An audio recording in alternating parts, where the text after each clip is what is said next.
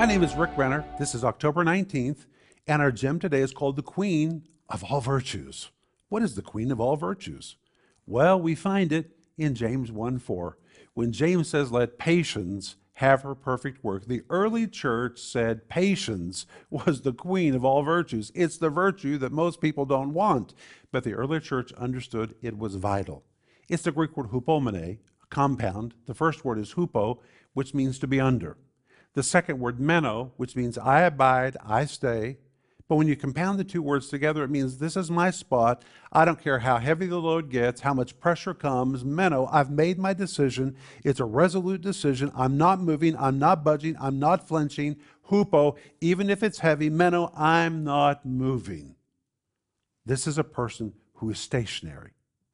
And the early church believed it was the queen of all virtues. They understood that if you had this ability to not budge, not flinch, not move, supernatural endurance, it was never a question of if you were going to win.